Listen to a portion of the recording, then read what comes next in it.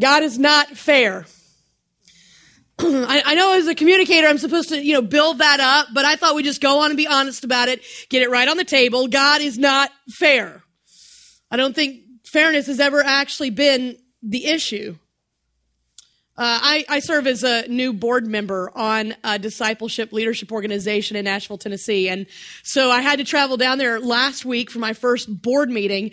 And, I don't really get excited about board meetings, but I found out where it was going to be located. And I found out it was going to be at this conference center, this retreat center, south of Nashville that I've been to before. And I was really excited about it. It's a super great place. It's surrounded by woods and mountains and trails. And so that got me really excited about going. And then I checked in to the retreat center and I got to my room and felt like immediately there had to be some mistake.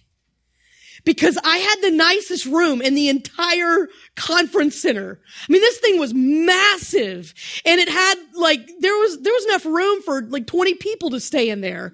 And there was a big fireplace and the bathroom itself was bigger than my house. And there was a jacuzzi in the middle of it. And right outside the windows is just fall bursting all around me. And I remember just being overwhelmed. I thought, how did I get this place? And so I wanted to text one of our discipleship proteges, Emily Hendrickson, and just let her know where I was staying and how cool it was. And so I kept trying to get a picture of it, but no angle in the room actually was able to capture how great it was. So I finally just texted her and I was like, you would not believe where I am. This is awesome. And her text back to me was something along these lines that says, Heather, I'm so glad to hear that you deserve it. And the first thought I had was brown noser.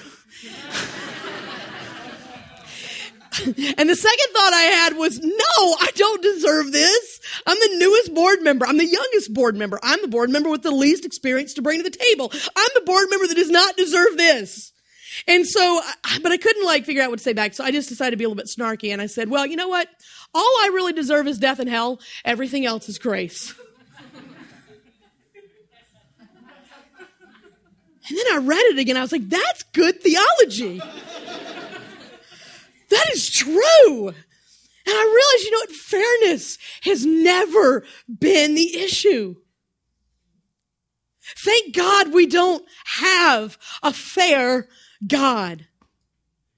Thank God that He is not fully fair, but He is full of grace. Because fairness and logic don't meet our deepest needs. Fairness and logic don't answer our most desperate questions. Fairness and logic don't meet us at the place of humanity's dilemma. Grace. We're in a series right now called Sola, where we're looking at the 5 solas of the Reformation, the 5 core beliefs that we embrace by Scripture alone, by faith alone, by Christ alone, by grace alone. And next week we'll have glory to God alone. By grace alone, not fairness, by grace alone. Now, the interesting thing is that the church in 529 AD first affirmed the doctrine of sola gratia, this idea of salvation is found by grace alone. But over time, the church began to add things to that. Began to say, there's some ways that you can earn your salvation, whether it was Pope Urban II's promise that if you went on crusade, you would have instant forgiveness, or Pope Leo X selling indulgences. Salvation became a commodity that could be bought and sold. And so people began to say, no, that's not what the Scripture teaches. It's by grace alone. Now, let me give you a little bit of a window into my message preparation process.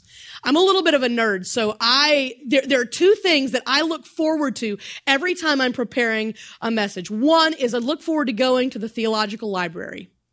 Just love it. And then I get sidetracked and start looking at all kinds of things that have nothing to do with the message, but love going to the theological library. The other thing I love doing is making the pilgrimage way out to the Lifeway store to pick up commentaries or books or anything that I think might help with the process. And so when I found out I was going to be teaching on the doctrine of by grace alone, I just nerded out. And so I pulled off the shelves all of my systematic theologies and all my Bible dictionaries and went to the Lifeway store and grabbed all kinds of commentaries off the shelf. Even made the guy go look for one that I wanted to get and they didn't have on the shelf, and he went to look for it and wanted me to order it and all this stuff. But I nerded out. And the crazy thing is, I realized that no Bible dictionary could adequately dissect and deliver a definition for grace. That commentaries couldn't really help me mine the depths of God's grace. That systematic theologies fell far short of helping me understand what grace is. And I realized that grace is better understood as story than as doctrine.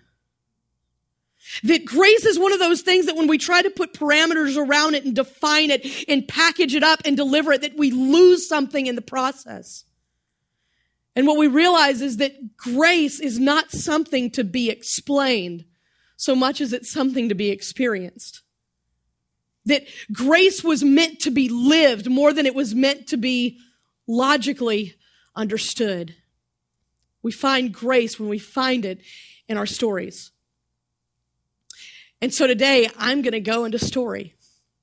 And because Jesus is a far better storyteller than I am, I say we go with one of his stories. So if you have your Bibles with you, turn over to Matthew chapter 20. And I'm going to give a little bit of background while you're turning over there.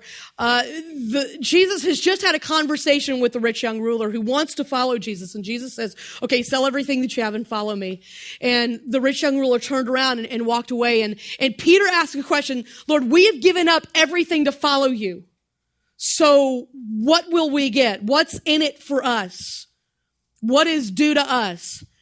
And Jesus answers Peter by sharing this story.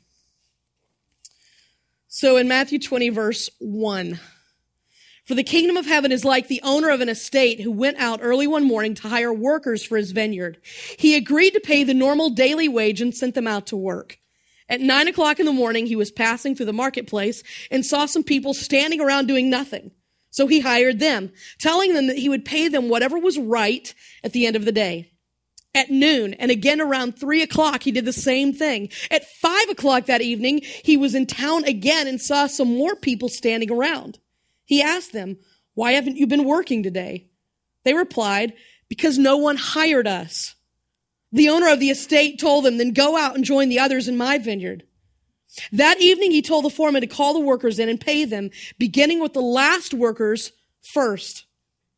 When those hired at 5 o'clock were paid, each received a full day's wage. When those hired earlier came to get their pay, they assumed they would receive more, but they too were paid a day's wage. When they received their pay, they protested. Those people worked only 1 hour, and yet you paid them just as much as you paid us who worked all day in the scorching heat. He answered one of them, friend, I haven't been unfair. Didn't you agree to work all day for the usual wage? Take it and go. I wanted to pay this last worker the same as you. Is it against the law for me to do what I want with my money? Should you be angry because I am kind?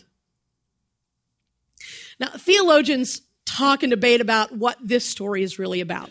Is this about Gentiles who are coming into the kingdom of God after the Jewish people? Is it about different callings during different seasons in our lives? Is it about not being ticked about people who make deathbed conversions? There are a lot of theories about what this story is really about. But, I mean, come on, I think we know what this story is really about. This story is really about the fact that sometimes God does things that we perceive as being unfair, and that completely ticks us off. If we're really honest about this, it messes with us, because what happens when we read this story is we empathize with those people that turn out to be the bad guys in the story. We empathize with those people who are the ones that worked all day. We realize that we are like those dedicated workers that are so self-focused. We miss how awesome our boss really is. We're like the dutiful Esau who will trade the father's blessing for instantaneous gain. We're like the dutiful older brother who flies off the handle when the prodigal son comes home. We're the Jonah who pouts when God's grace shows up to the Ninevites were the Pharisees who trade relationship for regulation. And Jesus tells this story about great grace and causes us to empathize with those who are in the wrong and then pulls the rug right out from under us. It's a story of grace. It's a story that exposes a God who is not fair and a God who is not logical, to show us that fairness and logic don't solve the problems and don't answer the questions and don't meet us at our deepest dilemmas. It's a story about a God who is shockingly and unexpectedly unfair in order to deliver extravagant grace that is unearned, that is unmerited, that is unexpected. It's a story that Philip Yancey would describe as the scandalous mathematics of grace. There are a couple of things that we see in this story. One is that grace always initiates. I think it's interesting in this story that it's the landowner himself, the owner of the estate, that goes to the market looking for people to work in his vineyard.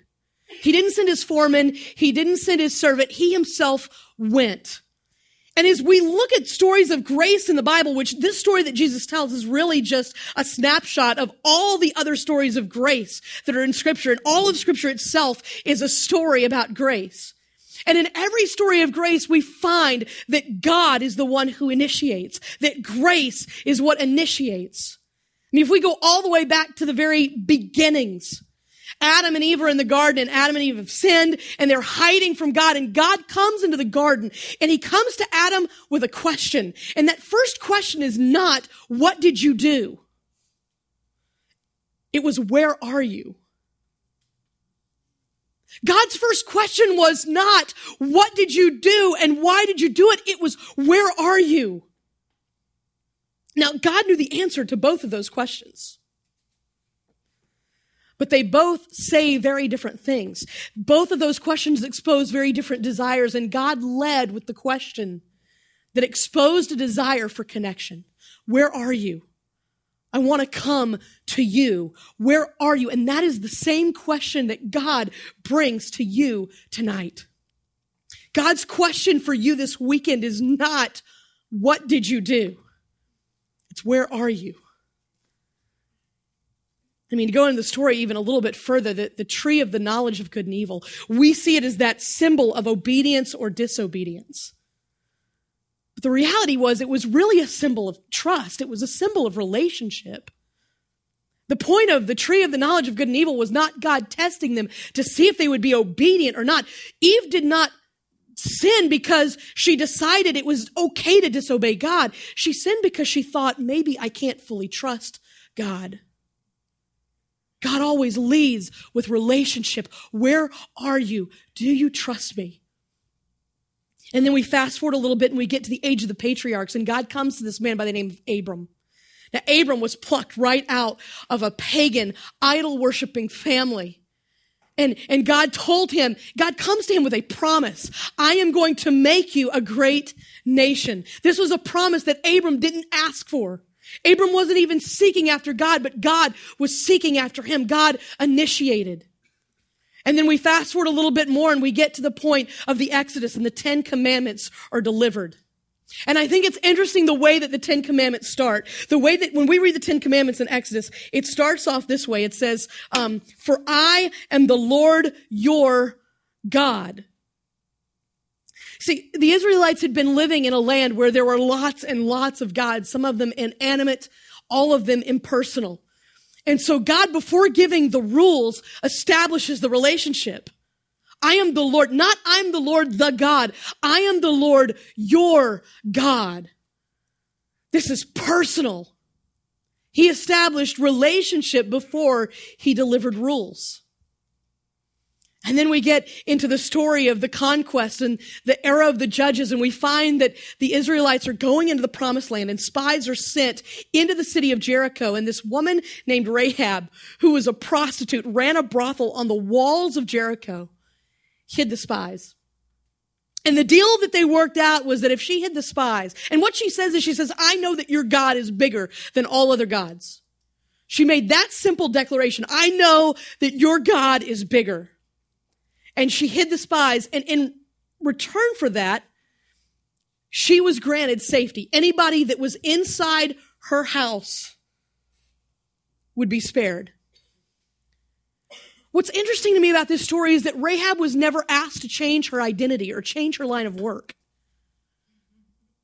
Like, this is coming from a people who have just been delivered the 10 Commandments with very clear stipulations about sexual purity.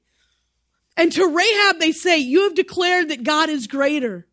And you've extended a hand of hospitality to his people. And so therefore, if you hang the scarlet cord in your window, everyone in your house will be saved.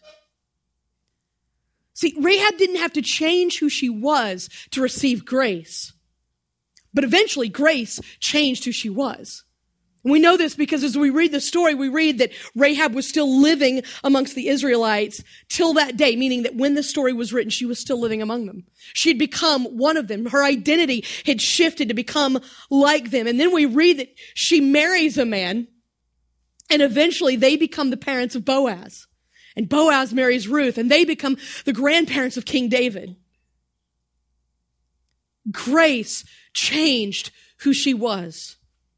God always initiates. And then we get to the time of the kings and we have David. Now, David is celebrated as this great man, but if we want to talk about some really, really nasty, evil sinners, like, does it get any worse than sleeping with a man's wife and then murdering him to cover up the sin? I mean, that's really, really bad stuff. And yet God extended grace. If we go all the way back to David's rise to the kingship, like Samuel the prophet comes to the house of Jesse and says, bring me all your boys, because God wants to anoint a new king out of this house. And so Jesse gathers up all of his boys except for David. He didn't even think David was fit, so David is left out in the fields. And then Samuel's got to feel a little foolish when he gets to the end of the line and realizes, I don't know who it is. It's not any of these guys. And so Jesse eventually brings David in, and David comes in, and immediately he is anointed the next king of Israel, not because of something he had done. It was grace. Grace initiated. Even his own dad didn't see potential in him. Grace always initiates. And then David is told that the Messiah will come through his line. And then we get to the time of the prophets, and we see guys like Jonah. And God has amazing, amazing grace to pour out on people that were the enemies of the people of God. And then we shift to the New Testament. We see guys like Matthew. It is no wonder that Matthew included this story in his gospel, because he had been on the front lines of receiving the grace initiating moves of Jesus. Matthew was a tax collector. Basically, he had teamed up with the Roman government. He was considered to be a traitor to his own people. He was stealing from his own people. He was using his ties with the Roman government to harm his own people. And so he was rejected. People didn't even want to talk to Matthew. And so Jesus, this respected religious man, this teacher, this rabbi, goes to talk to Matthew, and not only to talk to him, but to say, follow me. Jesus initiated with an invitation to relationship. And then we see Jesus doing really scandalous stuff, like talking to the woman at the well in Samaria. Jews and Samaritans didn't talk to one another. And Jewish men certainly didn't talk to Samaritan women. And yet at the well, Jesus leads with a question. Can you give me some water? And that leads to more questions, which lead to more questions. And when the questions got a little too close to home for the woman, she began to talk theology. So it's always easier for us to talk about theology than talk about our pain, because theology can just kind of leave it out here. But Jesus kept asking questions that drove it deeper and deeper into her heart. And eventually grace grabbed her. See, in every one of these stories, we find that God initiates, that God leads with a promise, like a promise to Abraham, with a question, like a question to the Samaritan woman at the well, with an invitation to relationship like he did with Matthew, with a declaration of who someone really is like he did with David. God always leads. Grace always initiates. And our decision is how we're going to respond. He initiates with promises, with questions, with declarations, with invitations to friendship, with invitations to relationship. Because what grace is really about is about relationship, not religion. Grace initiates. Grace also often frustrates. Because as we see in this story, grace is not always logical. Grace can't always be understood. But grace isn't something to be explained. It's something to be experienced. It's not something to be logically understood. It's something to be lived. Okay, back to this story. So I want you to just kind of put yourself in the shoes of one of the guys that has been working since 6 a.m. You've been out harvesting grapes all day. This is hard work and scorching heat, and you've been working for 12 hours. And all day long, other guys have been coming to help with the work process, but you've been working all day. And you're tired, you're ready to go home, and it comes time for you to be paid. And Mosaic law, stipulated that those who worked in these environments had to be paid at the end of each day. And so the owner tells the foreman to line everybody up. So you're ready to get lined up, only you're told that you're going to be lined up in reverse order of when you started. So you're at the end of the line while everybody that came just an hour ago is at the front of the line. And the first thing you're thinking is, hey, at least we could have been in the front of the line so we could go on and get home. We're tired, our feet hurt, we're sore all over, and now we've got to stand in this line before we get paid. But then hope begins to rise when you realize that the guy in the front of the line who's only been working for an hour has been paid a full denarius, a full day's wage. That's what you were promised. He's only been working an hour. And so you start to do the math and you're thinking, wow, that's for 1 hour, 1 day's wage for 1 hour. I've been working 12 hours. I got 12 days worth of wages coming to me. And then you start thinking, well, this is obviously a very generous, gracious, beneficial, boss. This is awesome. And so you start thinking, maybe we even get some bonuses. Maybe I can get an early signing bonus because I was here at the very beginning of the day. Maybe I'll get a bonus for bringing in the most grapes over the course of the day. I mean, all of a sudden this boss who's lined up in reverse order, you're not so sad anymore because you realize that you've got something big coming. Until you get to the front of the line and the foreman drops in your hand 1 denarius. And at first you think, well, maybe there was a mistake. I mean, I know this is what was promised, but he does know I was one of the guys that has been here all day, right? And then you begin to compare with the other people that have been there for 12 hours and you realize that all of them are saying the same thing. No, we got paid the same thing. And you begin to grumble and you begin to wonder, well, this isn't fair. This isn't logical. This doesn't make sense. I've been working for 12 hours. I should be getting more. I am due more. There is more that should come to me. And the landowner catches wind of what's being discussed. And he said, I haven't been unfair. Didn't you agree to work all day for the usual wage? Take it and go. I wanted to pay this last worker the same as you. Is it against the law for me to do what I want with my money? Should you be angry because I am kind? Should you be angry because I am kind? Another translation says, do you begrudge my generosity? See, we've been trained from a very early age to operate according to the merit system. You poop in the potty, you get a goldfish cracker. You get enough A's and you get a certain number of tokens at Chuck E. Cheese. Okay, look, I grew up, I got 5 tokens at Chuck E. Cheese for every A I got on my report card. And when you're a nerd as big as I am, that's a lot of skee ball. You make certain grades and you get into better schools and you do better on your SATs and you get better scholarships and you work harder at your job and you get raises and promotions and bonuses. We're trained to operate according to the merit system, and that's why stories of grace are so shocking to us, why they're scandalous to us, why we get very uncomfortable with stories of grace, because we're focused on what is due us. So we fail to realize how awesome this was for the people that had only been working an hour. And like Esau and the elder brother with the prodigal son and the Pharisees, we don't even see the blessing that we've had because we're worried about what God is doing for somebody else. We miss how gracious he is. And I think another thing that happens is that some of us get the idea that salvation is by grace alone. Like we've bought into that, we've embraced it, we believe, yes, there's nothing I can do to earn my salvation. I can't work for my salvation. But then what we do is we shift gears somehow and we fail to realize that we're not only saved by grace, we're also sustained by grace.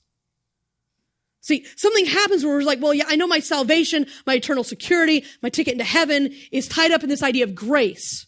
But then when it comes to our day-to-day living, we are still trying to earn God's favor.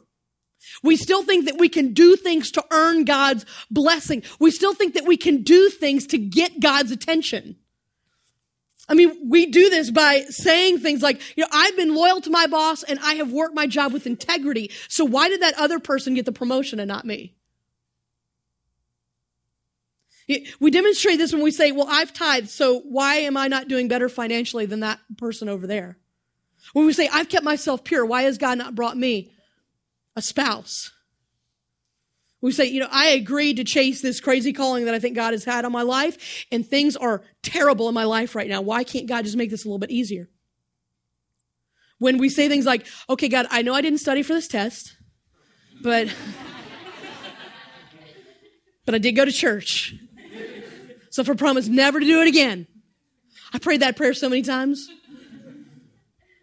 We bargain with God. We try to say, look, here is our good work. Here is our merit. This is why you should do this for us. Yeah, I know I'm saved by grace alone, but I think I'm sustained by something different. And because I've done all these good works, why don't you reward that?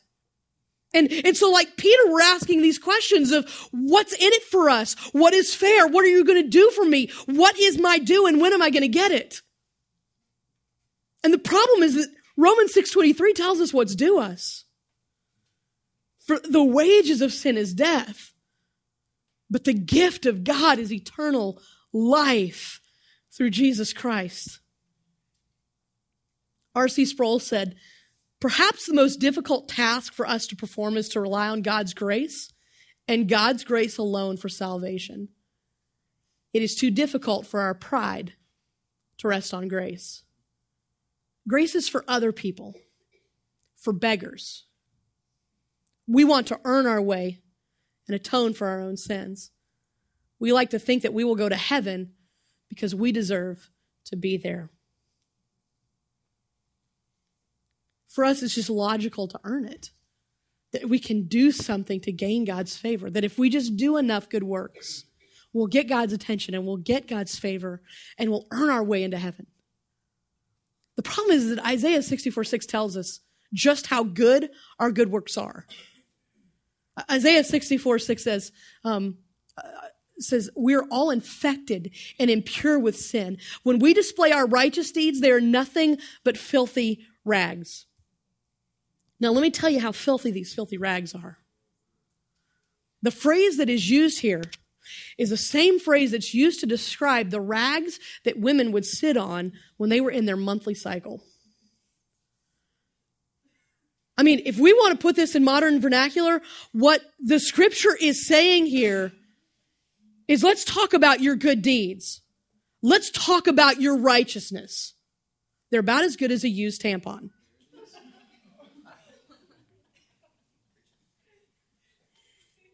Your best works on your best day are that good. Congratulations.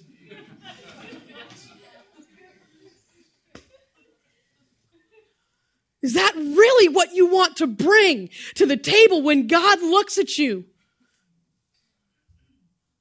It's nothing but filthy rags. There is nothing we can do to earn it. It's God's grace. God initiates a gift. It's unearned, it's unmerited, it's illogical, maybe it's unfair, but it's a gift of grace. Grace always initiates. Grace often frustrates.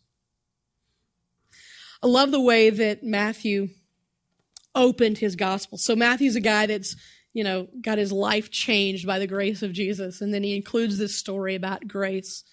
And then if we go all the way back to the beginning of his book, he opens his book in a very interesting way.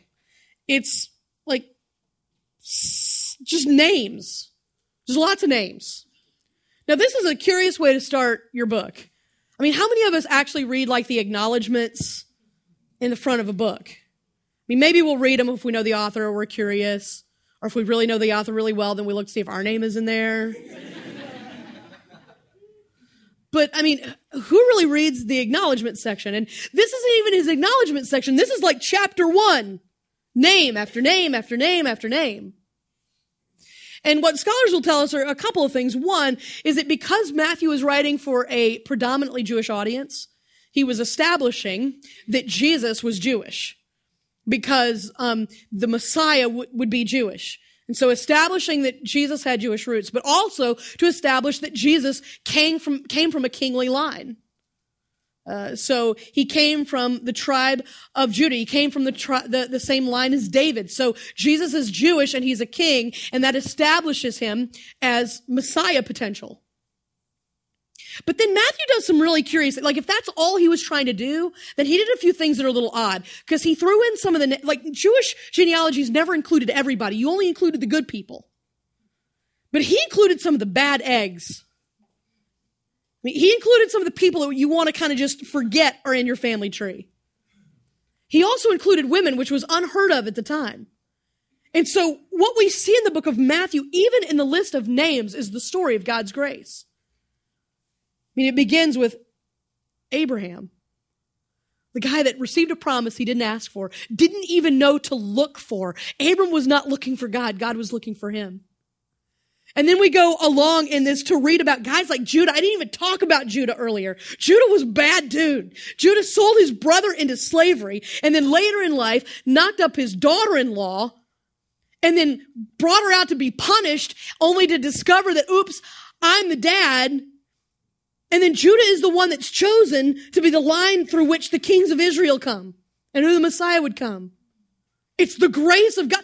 He did nothing to deserve that. God chose him to be a part of this family. And then we see names in here like Ruth. Ruth wasn't even an Israelite. Rahab wasn't an Israelite either, and she was a prostitute. David is listed in here. I mean, David, not good decisions.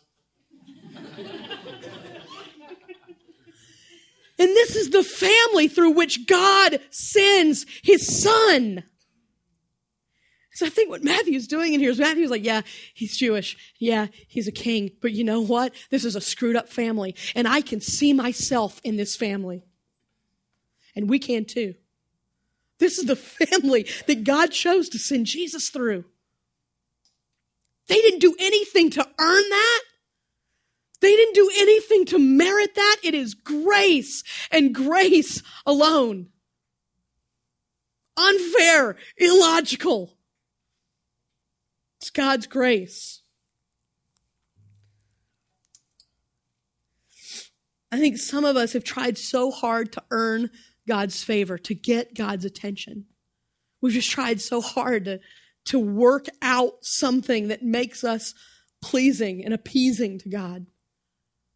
A couple weeks ago, we talked about Solus Christus, that it's by Christ alone, that you don't need to do anything else. You don't need anyone else. You don't need to experience anything else. It's just Christ. And then last week, Pastor Mark talked about sola fide, that salvation comes by grace through faith alone.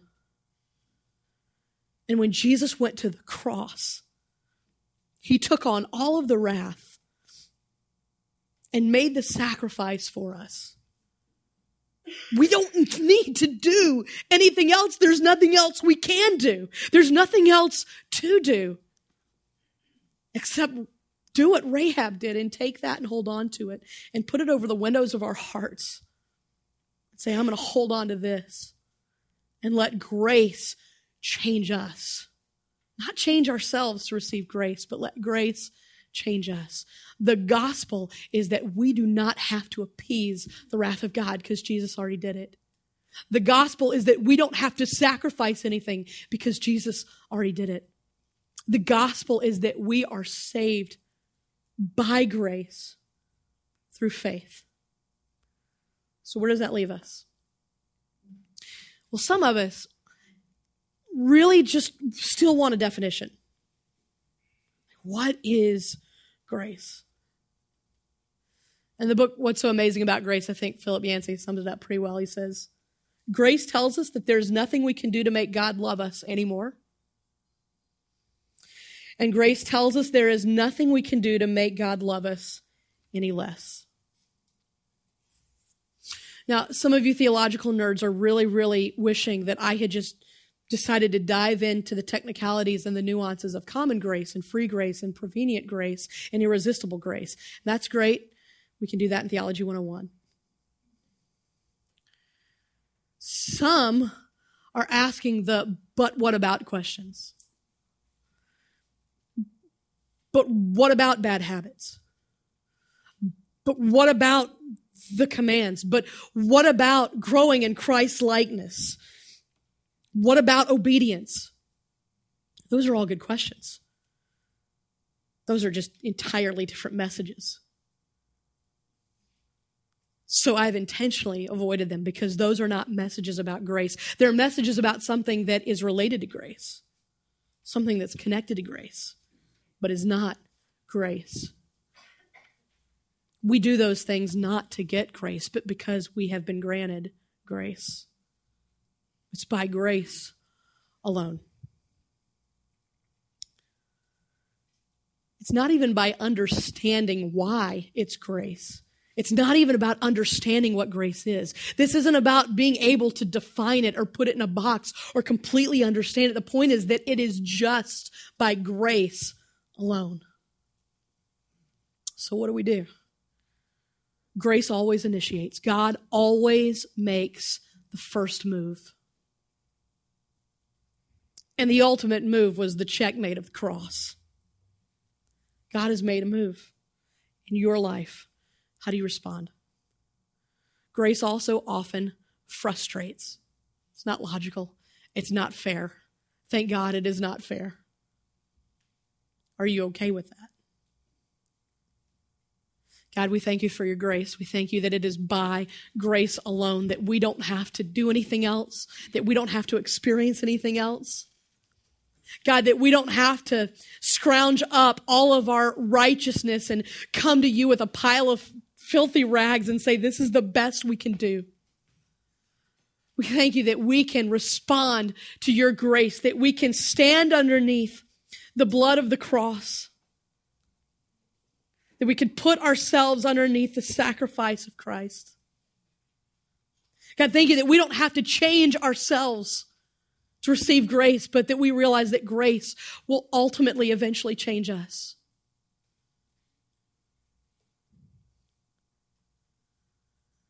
God, thank you that we are saved by grace and by grace alone. And may we continue to live in such a way that we're not only saved by grace, but we are sustained by grace. And God, that understanding would lead us to a place of gratitude and cause us to extend mercy and grace to others.